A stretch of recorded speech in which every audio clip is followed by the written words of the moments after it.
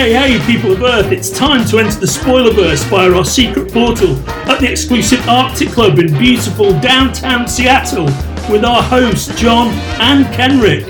Welcome to Spoiler Country.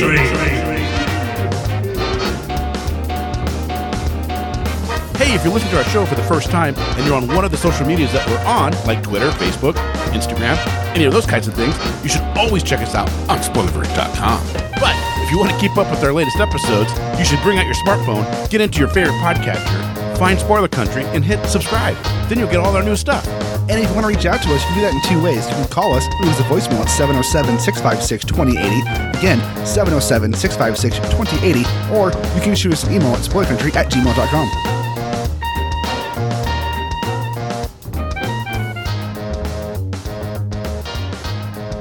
Treetop cutters and 1940s crooners. Let's do that again. Treetop pruners and 1940s crooners. Welcome back to Spoiler Country. I'm Kenneth Regan. That is the invaluable Mr. Horsley. And today on the show, well, it's Dinesh Shamdasani, isn't it? It is, man. He is formerly of Valiant. He was a producer on the Bloodshot movie, and he's the current owner of Bad Idea Comics. Bad Idea. I love that name. Bad Idea Comics. That is such a good name for a comic company. Oh, yeah. So great. Oh, yeah. It's kind of yeah, I wish I would have thought of that name. Right? We should go back in time and take it for ourselves. Well, this is cool, man. He should be a lot of fun to chat with. He is, yeah. And he sat down with Melissa, and they had a great time, man. And it's so much fun. They got into the weeds a little bit on stuff, but it's pretty good. It's awesome. Yeah. I can't see anybody coming on and chatting with Melissa and not having a good time. I agree. I can't see anybody come on to any of our interviewers and not having a good time because we're all so different. Oh, except for Casey. I can see that one. Yeah, I mean, fuck Casey, but you know. Whoa, dude, you took it to a level, man. Sorry, Casey, I love you. His Kickstarter Voodoo Child, not chili. Go check it out. Oh, man. Oh. Well, this should be really good, and it should be a lot of fun. Dinesh has, quite the history, so why don't we just get into it and listen to him and Melissa in their own words. Let's do it.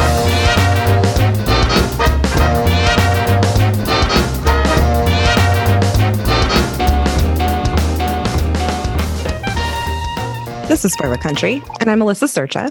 Today on the show, I get to chat with film and TV producer and comic book publisher, Dinesh Shamdasani. Dinesh, welcome to the show. Hey, thanks for having me. Thanks for being here today. How are you doing?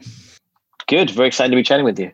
Awesome. We are too. I'm very excited. There's so much I want to talk to you about. You've awesome. Created and been a part of so many cool projects. You studied film at USC, then became the CEO and chief creative officer of Valiant. How did you get into this business? How did you step into that role?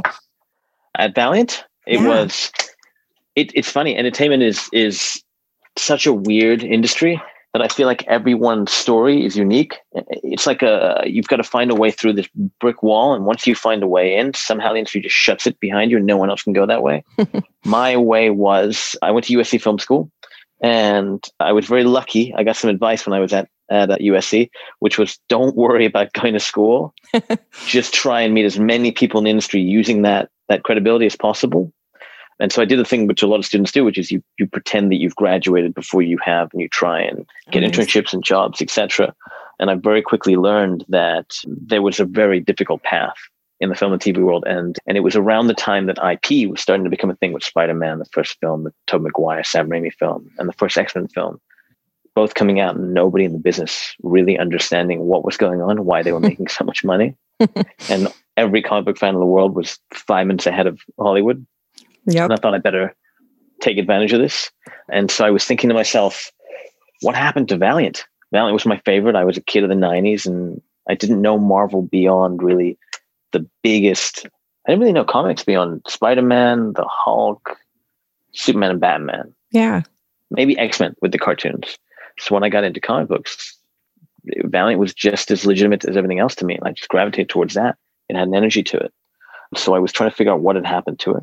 I learned that they had been bought by a video game company called Acclaim, that Acclaim had, over the years, published more books, but then Acclaim went out of business. They had some bad video game decisions that they made, and they took every division down, including Valiant.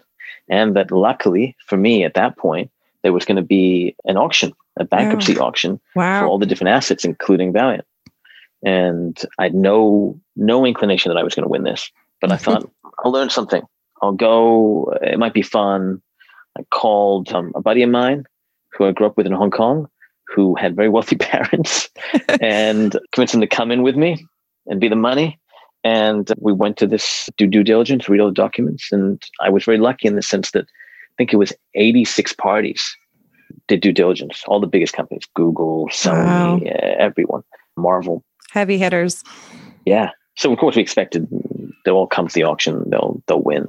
But when we went to the auction, there was only 3 parties, including us. There was the former CEO of Acclaim, there was us, and then there was a guy who used to be a marketing manager at Marvel. Wow. And what had happened is the legal documents were so messy that no one felt like they knew what they were bidding on. But being basically a college student, I had the time to go and meet all the former employees at Acclaim and in the publishing division and get a sense of what we were bidding on, which was actually pretty clean. We were getting almost all the rights. Wow. Still came in second. And the day that the auction ended, there was a 4th party that couldn't afford to bid, that had filed intent to use trademark applications, essentially blackmailing the winner. So the lead bidder pulled out. Oh my God. The trustees went to the Acclaim seat, the former CEO of Acclaim. He had put his money elsewhere. So they came to us. We were the only party left. We said, great, big reduced price now. We're about to get into a legal fight. And being a kid, I thought, oh, I'll figure this out. And then spent the next 8 years trying to figure out how to win this fight, how to publish. It was a mountain of bad days. Wow, and learning. 8 years. That's incredible. And how long did you end up running Valiant? Because I did read that, at some point there was another company that came in and bought it. So how long did you spend with Valiant? I was at 15 years. So I spent the first 18 years being a fan of comic books, not knowing how to publish, not knowing anyone in the business, trying to learn it, trying to figure out how publishing worked. And then the best thing that happened to us, the best thing that happened to Valiant when I was there, was the sale of Marvel to Disney. So what happened was Marvel was sold to Disney for $4.4 billion. And a lot of the big executives that had run Marvel cashed out. And there was a man named Peter Cunha, who's the CEO of Marvel. And I got a hold of the Harvard Business School case study on Marvel, the Marvel story, which is about Peter and his philosophy on how to bring Marvel back from their bankruptcy. And I'd use that as my Bible for how to try and structure Valiant.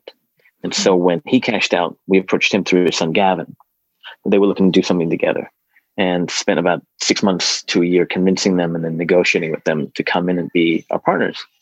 And at the same time, starting to put together the management team, the editor-in-chief, the head of marketing, head of sales, etc. And so when Peter came in, he gave us the legitimacy and the financing to at least start that process. And we got to launch the company in 2012.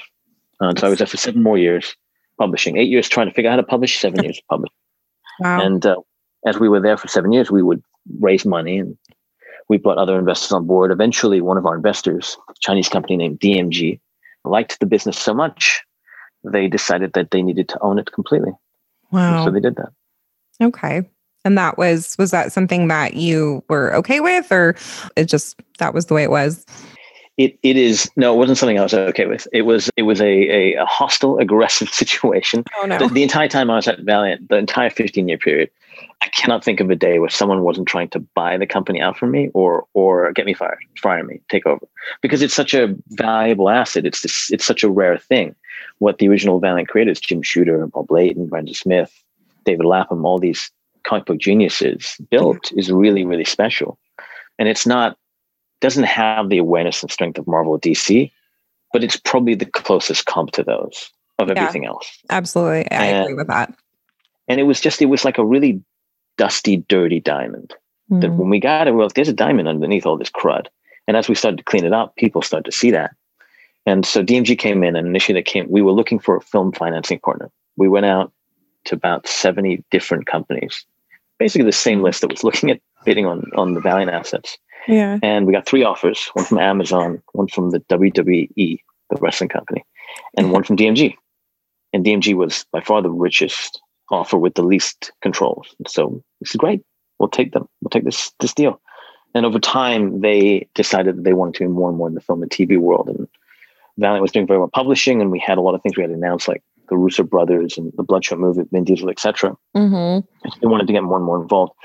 And I had the controls myself to keep them at bay, and they started to buy up other investors. And then I had the controls of Peter, keep them at bay. And then ultimately, they made a very, very lucrative offer. And Peter's an investor, and Gavin's an investor.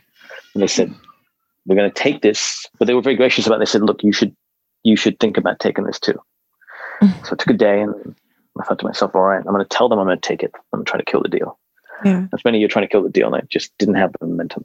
But it was a good situation. It's one of those things. I love Valiant. Mm-hmm. It was the dream come true. I would have worked there for free the rest of my life. Ultimately, I did very well financially, and now I'm much happier. I have so much opportunity, and I'm getting to do so many cool things. Yeah. Well, that's good. And sometimes everything, happens for a reason and leads you to better opportunities, like you were saying. And, and I was going to ask you about Bloodshot. So you were still with Valiant when Bloodshot was made, the film, or? Yeah, yes and no. So Bloodshot we started developing the Bloodshot film in 2008. Oh, wow. Before we even started publishing. And we went through all sorts of incarnations. I mean, at one point, Will Smith was going to play Bloodshot, if you can imagine that. Michael Bay was directing it. There was a long period where Matthew Vaughn was directing it. And these things happen in Hollywood. It's a very interesting process, and you get to meet a lot of fascinating people. Mm-hmm. And the movie we got to a place where everyone was very excited and wanted to make the movie. Sony, I mean. And we were casting, and we needed they needed someone with weight to carry the film, the star. Mm-hmm. And we were talking to a bunch of different actors, Michael B. Jordan, Jared Leto, Jake Gyllenhaal, Vin Diesel, and Tom Rothman, the head of Sony. His favorite for the role was Vin Diesel. Yeah. In mine too, although I had to keep that secret. And we locked Vin, and that essentially got the movie greenlit. And that was about the same week that DMG managed to close the deal. And of course, the first thing, and part of the deal, of course, was that I had to resign. And I had built film and TV agreements as the CEO and as arm's length agreements. And a lot of publishers will tie themselves to the agreements. I tried not to do that. I tried to run the company in a very business forward way, which I think was part of our success as well. And so, of course, I was a designee. There was designees for who would produce the movie. The board, as long as the board approved, I was the designee. They wanted me to be the designee. And of course, once DMG takes over, they want their people to be the designee. Of course. And so I got the call from Sony, from our executive at Sony, who was basically in tears because we'd worked together for so long, and we have a really, really good relationship with friends, saying, they're telling me you have to be off the movie. It's contractual. It's something I can do. I told her, look, I totally expected. I get it. It's okay. It's heartbreaking, of course, but it's okay. She was like, we're going to fight this. We're going to fight this. I don't know how we're going to fight this. We're going to figure it out. But I ended up being back on the movie. So I missed about 4 weeks. What happened was our director, Dave Wilson, was a first-time director, but he's had a huge, vast swath of experience doing these super high-end video game trailers, commercials, video game little short stories, doing things for The Division, Star Wars, the Halo, the biggest brands. Wow. He's a genius. And our writer, Eric Heiser, has been nominated for an Academy Award for Arrival, and he wrote Bird Box, and is now show running this big show on Netflix, and had written comic books for us as well.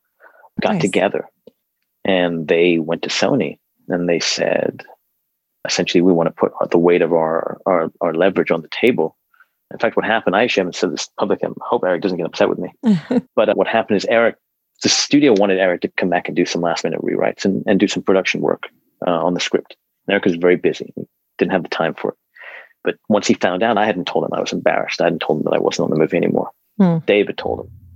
And Eric called the studio and said, hey, I've been thinking about it. I know you guys want me back on the movie. I will do the work you need me to do. In fact, I will also do the production work, and I will be there for as much as you want. Of course, the studio's very happy, and I will do it all for free. The studio's like, what's going on here? So I just have one condition. And they said, what's this is the story I've been told. What's the condition? And he said, I need Dinesh back on the movie. Oh, wow. And what I was told is that there was silence. And then I think it was Sanford Panich or Orange Giannetti, the heads of Sanford Panich is the president of production, and Orange was our executive. One of them said, I love me a gangster move. You've got a deal. And then I got the call. And it upset DMG enough that they decided not to be involved. Wow. That's an incredible story. And so Eric and Dave are great. fortunate like that you have so many. I mean, that just is a testament to your character and, your working, ethics. That's so, yeah, no, absolutely. I mean, that many people would like stick up for you like that. That's awesome. And yeah, because it's a very rare story in Hollywood. Yeah. You usually hear the opposite. Very true. You hear about people getting the opposite, closed doors and turning their backs on people. So that's a really nice story. Thank you for sharing that with me, actually. It was very freeing as well because it gave me the ability to essentially just pour myself into the movie and do whatever it took. And also it gave me the ability to say to people, like, this is why I'm working so hard. This is why I'm willing to sign this check over here. It's why I'm willing to go over here. It's why I'm willing to do this. And it allowed me to, much like when I was running Valiant, help get other people to race at that level. Yeah. And that was a really, really invaluable experience to be able to learn how to do that on a film set. That's awesome. And now will you be doing a sequel? I can't talk. Yes, I can't talk about it because I'm going to get in trouble. Okay. But I can say that we got a raw deal because of COVID. As a lot of people have in a lot of different industries. 100%. Yeah. The movie came out the COVID weekend where literally from our Friday to our Saturday, they were reducing seating capacity by 50%. So there was no way to win, which is frustrating because we had a premiere on Tuesday, which was a big highlight day for me and the whole movie. And our executive at Sony was saying, okay, so Tuesday, keep the afternoon free. The tracking is looking really good. We're looking like we're going to open 26 million. We want to sit down and talk about sequel if that happens. So here we are at the premiere on Tuesday thinking, oh my God, the studio just said sequel. We got a meeting potentially on the books. Nice. And then the Thursday is, okay, the numbers are going down. And Thursday, Friday, Saturday was like, not 26 anymore. It's 22, it's 20, it's 18, 17, 16, 12, 11, 8. We ultimately opened at 11. But it's become Sony's, what I'm being told is Sony's number one VOD film of all time. And I think number 2 on home video. And so now they're being very aggressive about doing something more. Good. Well, that's good that they're understanding about, the situation because the press on it was pretty intense. I remember seeing, trailers for it every 5 minutes, on television. So it was definitely like not lacking in marketing, Yeah, they felt very strong about it. They saw that the early tracking numbers and they saw a win. They would try to push for it. Well, and you can't, Vin Diesel, I believe, is the perfect, person for the role. And he has so much box office draw that, you really couldn't have expected more if you had anyone else. We were lucky. We were very lucky to have him. Yeah, absolutely. So you also co-founded HiveMind, which produced, shows like The Expanse and The Witcher. How did that concept come about? How did you, put that together? So I had some people that I was working with when I was at Valiant, 2 producers by the name of Sean Daniel and Jason Brown. And we were working on several films together and we became friends and we had a very shared philosophy and we would talk extensively about, I was very fascinated by their world, their choice in life to be a producer. It's difficult, very difficult path. And there was a time when it was a different kind of thing. It was lucrative and it wasn't as difficult. And as corporations have come in and the movie business has changed to produce less movies and things have moved to television, it's become a very difficult job. We would talk about that and they would have the same point of view. And it just felt like producing was a 20th century job and that there was an opportunity to do it in a 21st century way. And so when I left, and we talked about maybe one day we'll try that. So when I left Valiant, they said, hey, why don't we do this? Yeah. And they knew a very successful veteran, very respected television producer by the name of Kathy Ling. And she had started J.J. Abrams' television division and produced all these amazing television shows, Fringe and Lost, etc. So the 4 of us sat down and we thought, let's try something different. Usually production companies are run by one person at the top, whether they're a producer or an actor or a director, someone who spearheads it and it's their taste, but also the company is limited by their taste, limited by their bandwidth, limited by their relationships, right? The old adage is in Hollywood, it's who you know. Yeah. So we thought, okay, what if we, the 4 of us, pool those 3 things? We pool our taste, we have broader taste, pool our relationships, we have more relationships, pool our bandwidth. As long as we don't have an ego about this, we share. Not everyone needs to be cutting everything, but the goal is, as we're publishing, everyone's cup runneth over overall. Maybe there's a way to do this. And we found we were very successful 6 months in, which is the first year into a new production company, if you have one thing going into production, It's a miracle. Yeah. 6 months in, we had 4 things. We had The Witcher went to production. Sean and Jason had been producing The Expanse. It was canceled at Sci-Fi. We all worked together to bring it over to Amazon. Got it renewed for a 4th and 5th season. Now they're doing a 6th. That went to production. That's incredible. Bloodshot went into production. And Scary Stories Tell in the Dark with Guillermo del Toro as our producing partner went into production. Oh, wow. And so the 4 partners had to each go to a different continent, essentially, to manage these productions. Yeah. And they've all been extremely successful, particularly, The Expanse and The Witcher. And The Expanse, The Witcher just blew up. And I played the video game. And I'm sure a lot of people did. And then there were people that had no idea that it was a video game and just thought this was like a really cool show, about magic and medieval, times. But, The Expanse is at an interesting journey, as you said, because it was canceled and brought to Amazon Prime. And I actually just interviewed Karina Becco, who did the comic book a few days ago. And, so yeah, it's just a really interesting how it has like this cult following, all these people, all the fans sort of like rallied together to be like, no, we don't want this to be canceled. And that's amazing, the power that has. Well, there were people with Sean and Jason spearheaded that. They've been producing that for years, but it was just for all of us fascinating to watch. We would get texts from Amazon saying, did you do this? Do what? They're showing us photos of fans flying planes outside the Amazon offices with banners that say Save the Expanse. It was really amazing. It's a testament, I think, we tried to do it at Valiant too, just build something that there is no substitute for in any medium. And if you look at The Expanse, if you love hard sci-fi, there's nothing anywhere else doing that. The books do it, and the show does it. Absolute hard physics, hard science fiction, but with the storytelling point of view. Yeah, no, absolutely. Yeah, there's nothing like it out there at all. Yeah, not currently. And speaking of comic books, so I nice segue here. So I'm really excited to talk to you about your new comic book publishing company, which I love the name of it, Bad Idea.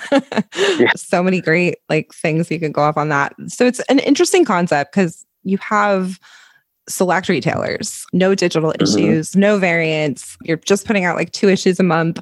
What inspired this completely different, kind of off the wall, if you don't mind me saying? It came from, it was a couple of things. And I think everyone at Bad Idea has a slightly different version of the origin story. So I'll tell you my impetus for it. Okay. Valiant was very hard. We were playing Moneyball. We were trying to punch above our weight. We were a tiny little publisher with tiny little resources trying to compete with Marvel as best as we could, or as close to Marvel as we could. And I think we did a great job. I think we set a ton of sales records. Often we were the number 1 independent publisher. We were the de facto best reviewed publisher in the business the entire time I was there. And it just meant really just throwing man hours at it, throwing talent, just outworking. And that was tough, but it was also super fun. And you really build relationships in a different way in that method. And so I was very sad to not be able to make comics anymore, because it's just such adrenaline hit. You're working, you're coming up with an idea, and 60 days later it's on the stand, versus 2008, you have an idea for something in the movie, and 2019 the movie comes out, and 2020, the movie comes out, and you don't even remember why did that there. So I wanted to get back into comics, and I also wanted to work with my friends. I wanted to work with some of my partners at Bad Idea, Warren Simons, who was our editor-in-chief at Valiant, Josh Johns, who ran the Valiant digital division, Adam Freeman, who was an Eisner award-winning retailer and head of sales at Valiant, Hunter Goranson, who was a head of marketing at Valiant, and then all the creatives that we just, I think they're super talented, and they're all friends. Matt Kint, Jeff Lemire, Eric Heiser, Louis LaRosa, Thomas Giorello, Rob Diddy, Josh Dysart, a slew of them. And we just it was a bunch of friends wanting to get together again. And that's one half of it. And the other half is, Valiant we were never the number 1 book in the industry, because we just were never going to be. We don't have Wolverine or Batman. We were easily, many times, by far, the number 1 independent book. And oftentimes we would beat The Walking Dead, which is just a huge accomplishment. Yeah. I was very proud of the team. And we checked a lot of boxes. One of the boxes we didn't get to check, because we didn't build the house. We just rebuilt it. The house was built by the original creators of Valiant. So there was this checkbox. If you look at the list of things to accomplish in publishing, I kind of felt like, wow, we had this foundation. So much harder if you don't have that Could we do it? Is it possible? Do we have the skills? Let's try. And then having accomplished all this other stuff, it's kind of boring to do it again. So we thought, well, maybe we try something different. And also without the burden, the benefit of Valiant is you have all those characters. The disadvantage is you have all those characters. Yeah. So you've got to fight the 90s. You've got to fight people's preconceived notions. You've also got to fight all the stuff that's already been built. Like, we're going to do variants. We're going to go to San Diego Comic Con. We're going to do digital. Mm-hmm. So we took a look at the business and said, is there, like Hive Mind, I'm thinking about it, is there a 21st century model?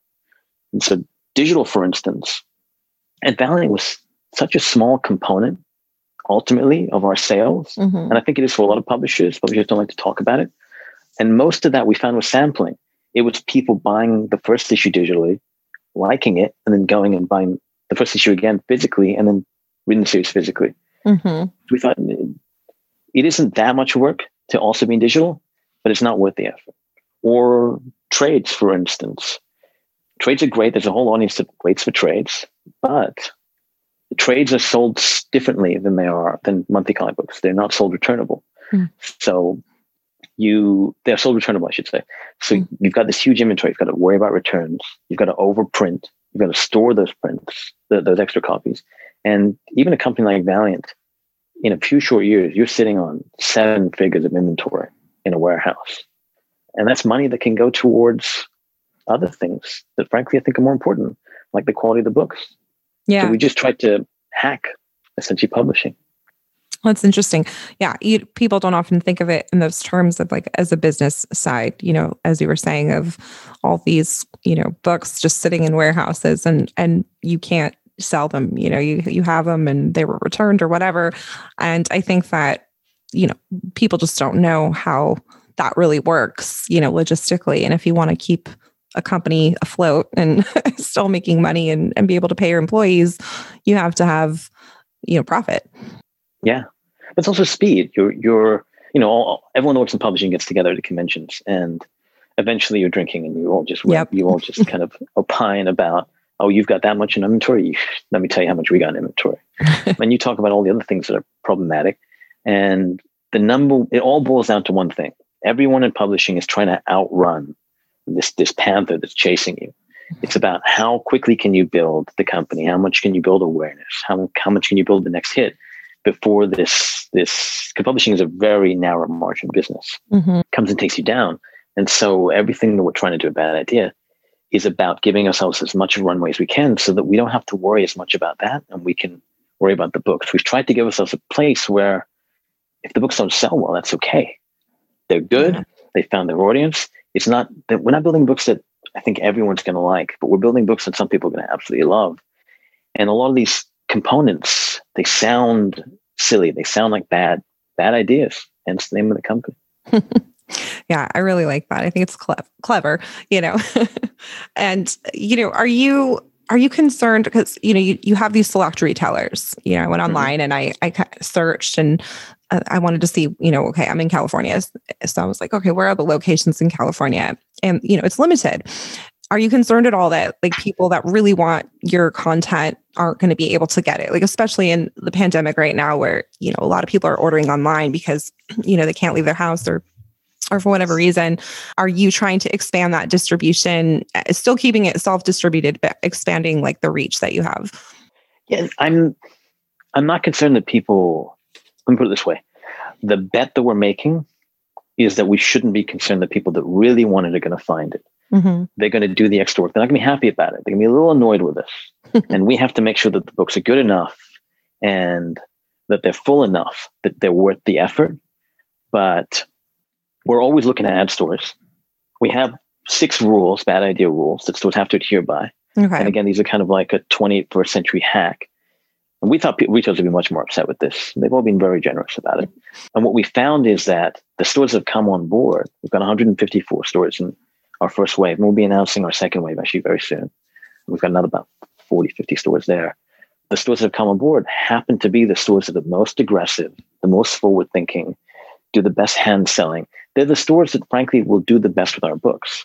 Because at Valiant, we found that there were stores that, because people, I don't know if people know, not all stores are the same. Some stores are 20% comics, 20% Yu-Gi-Oh, 20% Pokemon, 20% video game. They're diverse. Some stores are just Marvel. They didn't even sell DC. There are stores that literally will only sell Marvel books. That's their audience. Wow. And a store that's just a Marvel store or a store that's a Marvel DC store, they really have no business selling Valiant or Bad Idea books. And it's a waste of their time and our time to try and have that relationship. But they're nice people. They feel bad. They see us at Comics Pro. They always talk to us. I'm having trouble. And what can I do? What are the best practices? And you really just want to say, you know what? Don't worry, man. We'll have a drink, but we don't have to. You don't have to buy any of our books. And this is a way to do that. What that allows us to do then is, again, just like the trades, is say to the 154 stores that we have, 250 locations that they have, we can double down on you. So one of the things we did, for instance, is we sent these ridiculous, giant, gaudy gold frames, like out of Mad Magazine, that they have to put up in their walls in a prominent place, and we're going to send them a new poster every month.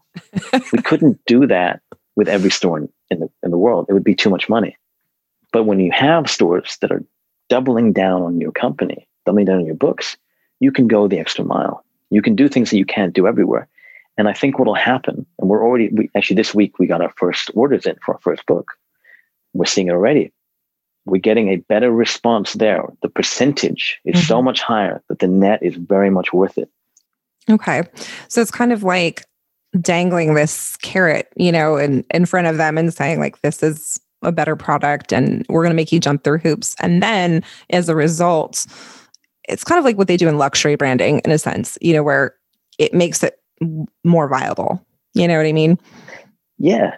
Yeah. There's pieces from luxury branding. There's pieces from things like sneaker culture and design toy culture. And then there's pieces from things like the disruptive nature of, Dollar Shave Club, where, you can't just go to your Walgreens and buy a Dollar Shave Club blade, but you've got to go online. You've got to run through an extra couple steps, but the product is better. You're saving money. They can advertise in a different way.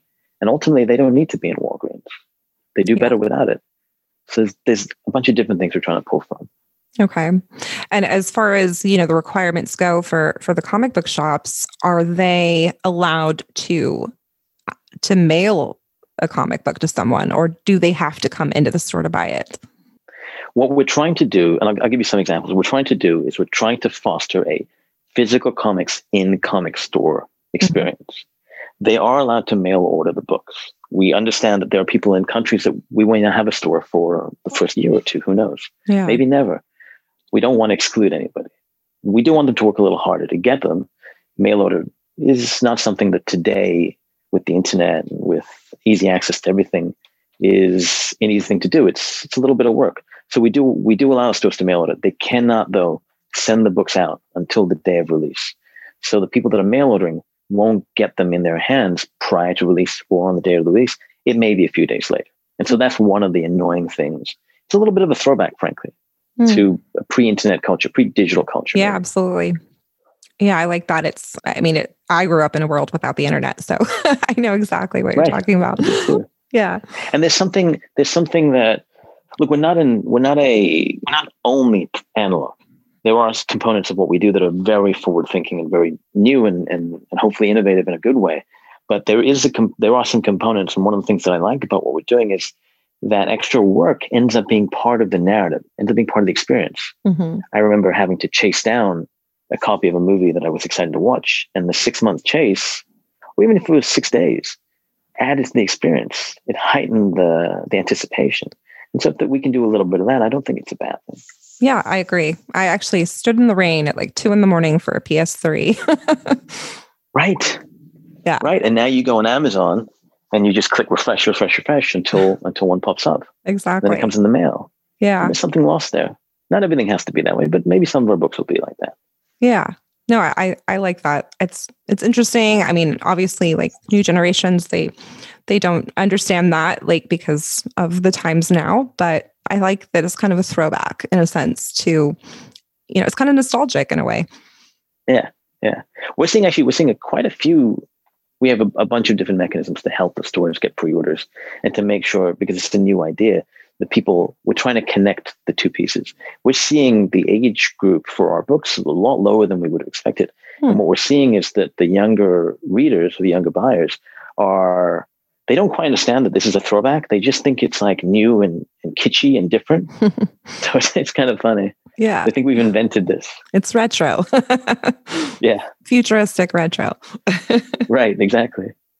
So getting into the actual content itself, how are you going about selecting creators? Are you doing a submission process, or is it an invite only, just people you know? How does that work? Well, we don't publish a lot. So we publish no more than 2 books a month, which is a tiny, tiny amount. To give you a sense, Marvel publishes, I think, over 100 books a month. Yeah. DC's, I think, 70, 80, although that seems to be changing potentially. There's rumors going around. No, we have, obviously, having worked in the business a long time, everyone at the company has relationships. We have writers and artists, et cetera, that we love and we're excited about. But there's a lot of new blood as well that we're always looking to expand. Some of it is submission. Some of it is people that we see their work either at a convention or online. Some of it are recommendations from people that we're already working with. Some people are just people that we're like, hey, we haven't worked with this guy in a long time. We hear he's coming up for air. His book is finishing up. Let's call him and see what he or she's doing. Nice. And are you doing, like some of the larger companies like Marvel and DC, they do like exclusive contracts with people. Are you doing any of that, or is everyone freelance and can do other things? Part of it, there's actually 2 answers to this. And I might upset a lot of the other publishers by revealing something here. The writers were built, again, 2 issues a month. We cannot support even one writer's entire workflow. And so we encourage everyone to be working in all the other things that they want to do, and to come here and do this. And it's a specific thing, but not to worry about being exclusive here. Now, the artists are different. The artists really only can draw a book a month, often at best. And so de facto putting them on a book makes them exclusive. And so what you'll probably see from us in the next couple of months is a couple of announcements saying so-and-so is an exclusive artist. And yeah, they are, but not technically. I mean, technically they're not. It's just that they can't physically draw more than 1 book a month. So right. The fact that they're exclusive. Humanly in possible, that way, every artist is exclusive.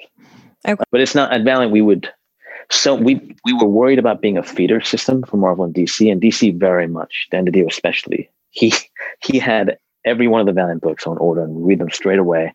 And they would immediately call anyone new. It got to the place where we would announce somebody and he'd call them, trying to bring them over to DC. He was such a fan of the books, which is so flattering.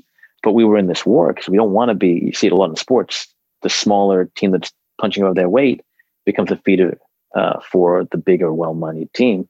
So we would put a lot of the people that we were bringing on board, and we were excited about exclusives. I think at one point we had 40 exclusive writers and artists. Oh, wow. But that's a different process here. We're actually doing the opposite here. Yeah. Yeah. You're just completely like bending the norm. Well, what we know of the norm now, I guess. But I think that's really interesting. And it could be something that other people might even copy, in the future, to be honest. But potentially, yeah. I mean, I think some of the great gift so far for Bad Idea has been that everything that we've predicted, all the projections that we made, we've exceeded them tremendously. We have 154 retailers that launched, 254 locations. We had budgeted for 25. We thought there's 25 retailers that either are our friends and will feel pity for us or will think this is cool. Yeah. To be 10 times that, the sales numbers that we just got, I mean, we have a huge problem that we're going to have to solve this weekend at Bad Idea, which is we haven't printed enough copies for the orders that just came in. So I'm not really entirely sure what we're going to do. We have to figure that out. That's a champagne problem to have. Yeah. But I think no matter what happens with Bad Idea, it'll be interesting. It may be an interesting, spectacular crash, failure, or it may be something that maybe a lot of other people pick the pieces of and say that's innovative, and we're going to try that too. Yeah. Have you had any pushback from people in the industry that are like, what are you doing? Like, this isn't going to work? We haven't had pushback. We've had a lot of this isn't going to work. When now with the pandemic, we've all been essentially under house arrest, right? Yeah. But before that, when we would see them at conventions or at the comic industry events, we would see the other publishers and they would just, kind of elbow us and be like, what are you guys doing? It's not going to work. It's crazy. What are you really doing? What's the real plan here? They think that we're just saying this and that we're not actually going to fall through. And we're like, no, this is why it's going to work. And you sit down and talk to them and they go, that's so crazy. It kind of makes sense. Yeah. But we haven't really seen any. I expected a lot more pushback, but we haven't expected retailers to get upset with us. One of the rules that we have in the company is you can't sell any of the books for more than cover price for the first 30 days. Oh, wow. We don't, because we're in select stores, because it's going to be hard to get our books we're of course aware that there's a speculative culture to comics. We don't want to feed into that. We don't want to build a limited edition manufactured collectibles. And so we're insisting that any store that sells our books can only sell them for cover price for first 30 days. That hopefully will stamp out that initial kind of speculative bubble. And we're going to be very, very aggressive about it. Anyone breaks those rules, then they're out. Yeah. Well, and in an interesting sense, though, with such, a limited amount of retailers currently, that may change in the future. And if the books take off, in a sense, they are kind of collectibles, right? Because they're hard to get. Yeah. My personal hope is that we grow slowly and people look back in a year or 2 or 3 and say, wow, when they first started, 154 stores, that's not a lot. That's a very small percentage of the stores in just America, let alone the world. Yeah. There won't be that many of them. These books are really hard to get, and I really want them because this company is a vibrant, exciting company, and I want to have their whole line. Yeah. Yeah, you'll probably have people selling them on eBay for like $300. We did put one book out in talking about everything we're doing seems to break our projections. We put one book out called The Hero Trade, which we kind of did as a little test, but also during the pandemic, there was a lot of uncertainty for comic book stores, and we wanted to help them as part of the community. We knew we hadn't put a book out yet, and there was a little excitement. So we had an 8-page story. All of our books are going to come with 8-page stories in the back. That's one of the things we're doing to try and say, we know you had to work a little harder. Here's a little extra. Yeah. Hopefully to make a little up for it. We had an 8-page story that Matt Kint wrote and David Lapham drew that we were absolutely in love with. And we said, what if we just print this as a little 8-pager on cheap paper stock and send it in almost like an ash can? Actually, Mark Nathan, who's a retailer, comics, cards, and collectibles, was saying to us, you guys should do an ash can. People could sell it for $20, $30, $40, and it'll help the stores out. So we said, okay, we'll do that. But we kind of have a bad idea tone that we try and hit. So what we did is we came up with this kind of mean idea. We sent one to every one of our 154 stores with a letter. And the envelope it did not say bad idea. The book does not say bad idea. And the letter doesn't say bad idea. The letter says, hey, this is our first comic book. Technically true. We love your store. Also true. Can you please sell this? Put on your shelf and sell it for $3.99. And if you want more, they're $3 a piece. Email theherotrade@gmail.com. And we were trying to make it look like kind of a self-published, almost like a zine. Maybe someone who had shopped at the store for years, was in love with comics, made their own comic book, and sent it in saying, hey, can you please sell it? And stores get this a lot. So we thought, well, maybe we'll fool them. And we also know the direct market isn't really set up to take a chance on an unknown tiny little book. Yeah. And David Lapham, who's an absolute genius and has an incredible style, if you don't look for too long, if you look just at a glance, you could think, oh, this is a super talented kid from SCAD that just started. And we put the book out there, and only 4 stores emailed us and said, want more copies. Wow. One of them, I think, gambled that this was Lapham trying to do something interesting. The other 3 just thought it was interesting. Combined, I think 60, 70 copies were ordered from those 4 stores. And then once the order deadline passed, we announced on Twitter that our first Bad Idea book's in stores. And no one believed us. And we said it's called The Hero Trade. And no one believed us. Then we put a picture up of it. And no one believed us except for the store owners who were like, oh, no. And everyone was like, what are you talking about? Why are you so upset? And they're like, oh, I think I threw that away. Or, oh, my God, let me go fish it out of my dollar box. Oh, my God. And it was just an explosion. And that book now, we couldn't believe it. That book became it has to be one of the most talked about books last year. It's a $1,500 book if you can even find a copy. Oh my gosh. What an interesting Insanity. Experiment too, to go that route. And now everyone that listens to this is going to be like, I'm going to pretend I'm and start sending my stuff. But I think part of the success is Matt and David did it. It's an amazing story that really gives you a hint of this broader narrative. It's the premise is there's this guy, kind of like a Quentin Tarantino type character, and a low life. He's driving around in his car, and in the trunk he's got a superhero, like a Superman type. He's driving from criminal organization to criminal organization, saying, "I got the biggest superhero in the world. My trunk here. He's dead. I'm going to cut him up. I'm going to sell pieces. You want the legs? $2 million. You want the eyes? 50,000. 10,000. I can give you a thumb." And he's going to do this for one night. He's going to get the money. And he's going to go off and live in paradise. And I think that really captured people's imaginations. And they were really excited about it. And we had we had complaints from stores saying, I don't know what you've done. My phone, I had to turn my phone off. It wouldn't stop ringing because I'm one of 154 stores. One store had so many requests, they decided to rip the book, every page apart, laminate every page, just so people would stop asking, and they could come into the store and read it if they wanted. Wow. Wonderful decision. That's a huge compliment, and it also kind of shows you too how there's a little bit of like snobbery, because the book was obviously written by super talented people and, drawn by super talented people. And for stores to be like, oh, I don't want this because there's no name attached to it. You know what I mean? It kind of shows you that side of things as well. But I think also they just don't have the time. It's such a hard job. These people are deciding what they're going to order 4 months ahead before the marketing cycle is even started. That's how far ahead they have to order. And they don't know if it's going to be a torrential rainstorm the week that the book hits, and no one's going to come in. They don't know if it's going to come in damaged. And they've got to do this for thousands and thousands of products every week. Yeah. And then they've got to be expected to read all the books, because even when I go to a store, how's this one? Yeah. You got to think they're like, well, got too much work. So there's no way they can even look at it. I would be a terrible comic book shop owner because I would just buy everything. I just love to, read, and I would just buy it all. And I think some of the unfortunate ones that don't last very long, they do that. I would be a terrible store owner. Yeah. Gives me the heebie-jeebies just even thinking about all that stress. Oh yeah. No, I would never survive that. Well, and the first comic book that you have coming out with Bad Idea is releasing soon, right? I mean, you had the pre-order for it. When's that coming out? And kind of tell me a little bit about like what it's about. I read some stuff on it, but I'd love to hear in your own words. It's coming out the first Wednesday of March 3rd, 2021. It's called ENIAC. ENIAC's a real thing. It stands for Electronic Numerical Integrator and Computer. Cool. And it's a real computer that was built. It's the world's first supercomputer, built in the 40s. And Matt Kint came up with this idea and wrote the script. Doug Braithwaite is drawing it. Diego Rodriguez culling it. Great cover from Luis LaRosa and Laura Martin. And the premise is this. It's kind of set in the real world, but it veers off. The premise is, the backstory is 1940s, during World War II. The Allies are doing anything they can to win the war. And they have a bunch of projects, most famous of which is the bomb, the atom bomb. Yeah.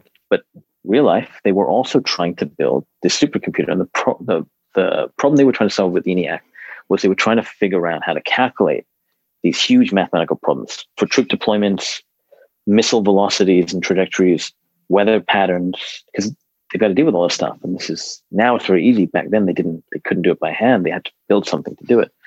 And so we proposed, okay, so they're doing this, and they're building the bomb and all these other things.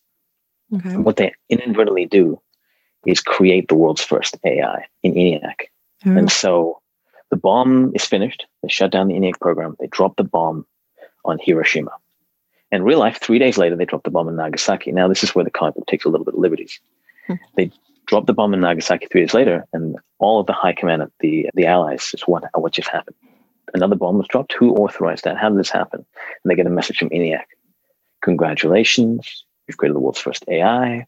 I did the math. One bomb wasn't enough. I took the liberty of dropping a second. Oh my goodness. And then ENIAC launches 3 more, or tries to launch 3 more at the future enemies that is projecting out, the Cold War, etc. And then the backstory continues, how they tried to stop ENIAC, how the Allies have stayed the Allies for 60 years, because this is the longest period of time in modern history that a group of Allies have stayed together. And we don't really know why, in truth, in real life. And then it's convenient. We propose, okay, it's this greater threat. And we go through all of this. But the book really starts, this is the backstory, the book really starts in present day. There's 2 FBI agents. They've been hired by the Secretary of Defense. And they're told this story, and they're told, we've been trying to hack ENIAC for decades. We've discovered a program running in the background of our satellite. It's a countdown. In 3 days, this countdown ends. We think ENIAC is going to launch nukes all over the world, take out humanity. So your job is you've got to go find ENIAC. Means they've got to go back and find the original creator, the guy that smuggled it out into Russia, the people in Iran who they took down the nuclear program in the 80s, etc. You've got to track ENIAC down. You've got to figure out how to kill it. You've got to kill it before it kills all of us. Wow. And so it's kind of a big Chris Nolan espionage science fiction story. It's interesting how, like, the minute the AI is created, it almost becomes instantly sentient. Yeah, and it's a common trope in storytelling.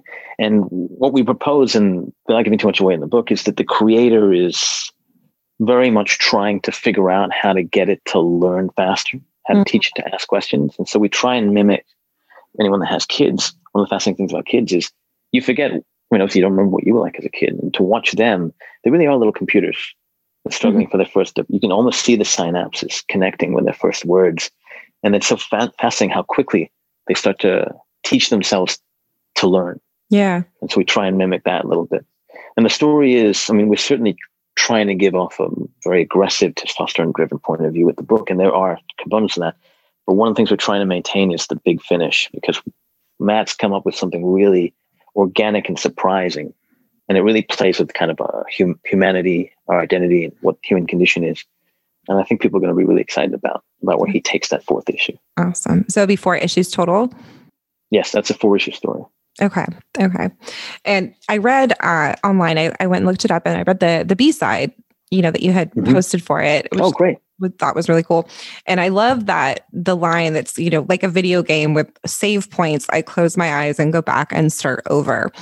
And I thought that was really interesting because you can take that, literally or figuratively. And it's an interesting way to think about memory. But he actually can rewind and go back and start over. Is he, and I know you can only tell me so much, but is there a lot of characters that have that ability, or is he specifically the only one that can do that?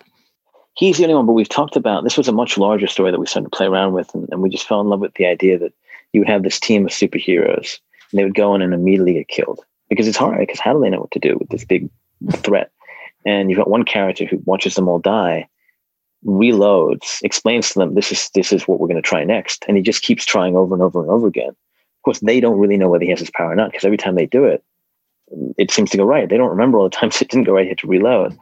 And also the idea that what would happen if he got to a place where the apocalypse happened, or some kind of traumatic event like that, and he tried over and over and over again, all different permutations, and everything was worse. And the best course of action for the future was this essentially Holocaust.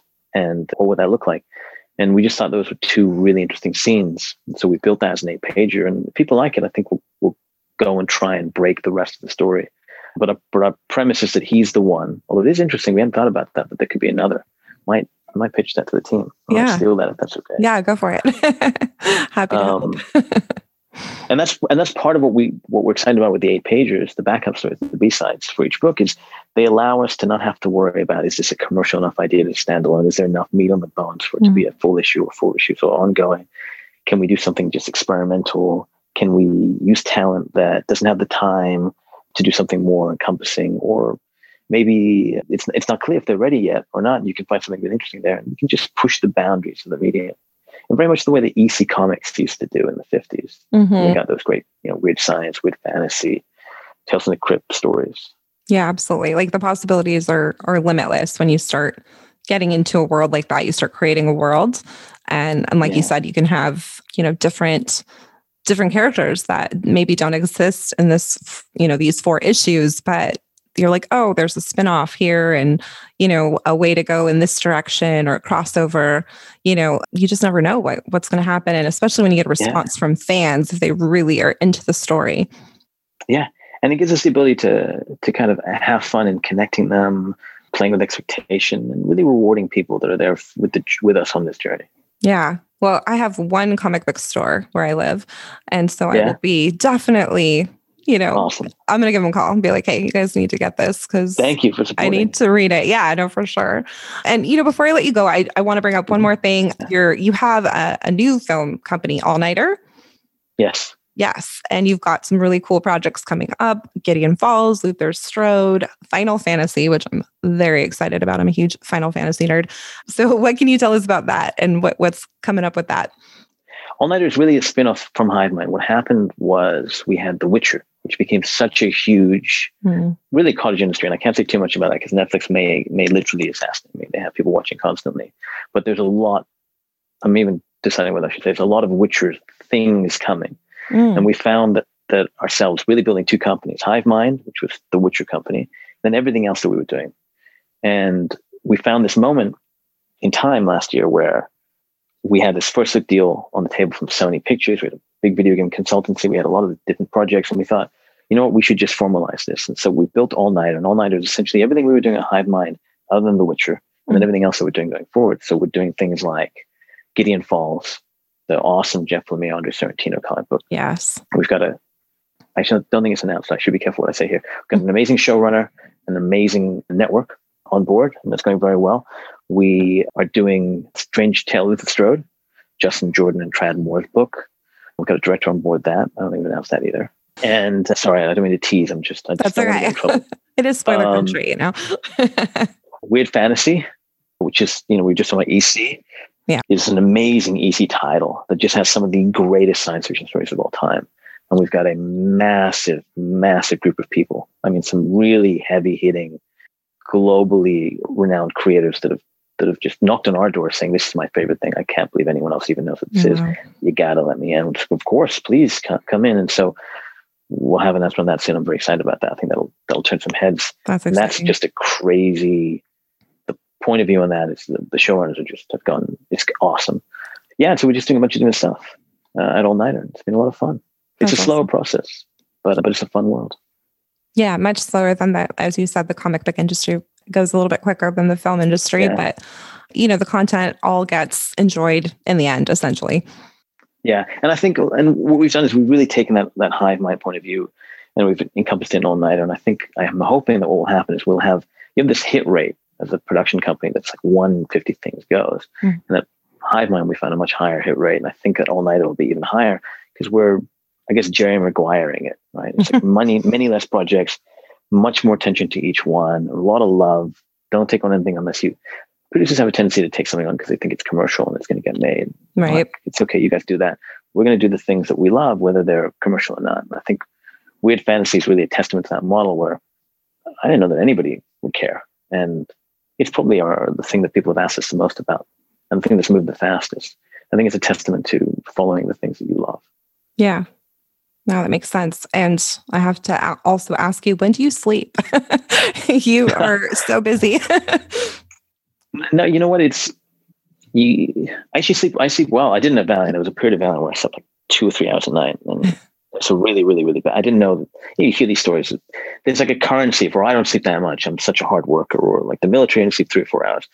All nonsense. I gave myself some physical problems for a short period of time because you really do need to sleep. No, so I sleep. But what I do is I have a team of people that I work with, like all the people at Bad Idea. Amanda Cruz is my partner at All Nighter. And it's really about making sure you're being super efficient. Brevity is very important. Being super disciplined about work and trusting, not having ego, So right now, Amanda, I'm here talking to you. I just left a meeting that I was on with Amanda on a Zoom with 2 other people we're looking to partner with. And she'll take the second half of that meeting. And the next time I'll do it and she'll be able to do something else. And you have to worry from an ego standpoint of, am I going to be cut out of something? Am I going to miss something? Is it not going to go as well? It's about finding the right people that you trust and that trust you. And I think that allows you to have that, at least a better balance, a work-life balance. Yeah, I like that. That's really refreshing. Not something you hear often in the entertainment industry. Yeah. Trying to be a little different. Yeah, I can tell. Well, I think Bad Idea is probably going to really push some boundaries. And I'm excited to see, what the content and, how you guys fare, in the coming years, because I think it's really interesting. And you're definitely stirring up, some hype, and there's a lot of talk about it. So congratulations on that. Thanks so much. Yeah. And thanks for being on here today. It's been really fun. I've enjoyed getting to learn more about you and getting to chat. And please come back, anytime to promote any of those things you couldn't talk about now, and we can maybe talk about them in the future. It's been a blast. Thanks so much for having me, and thanks for the time. This is I'd love to come back. So absolutely. Excited. Awesome. Thank you so much. All right. Thanks.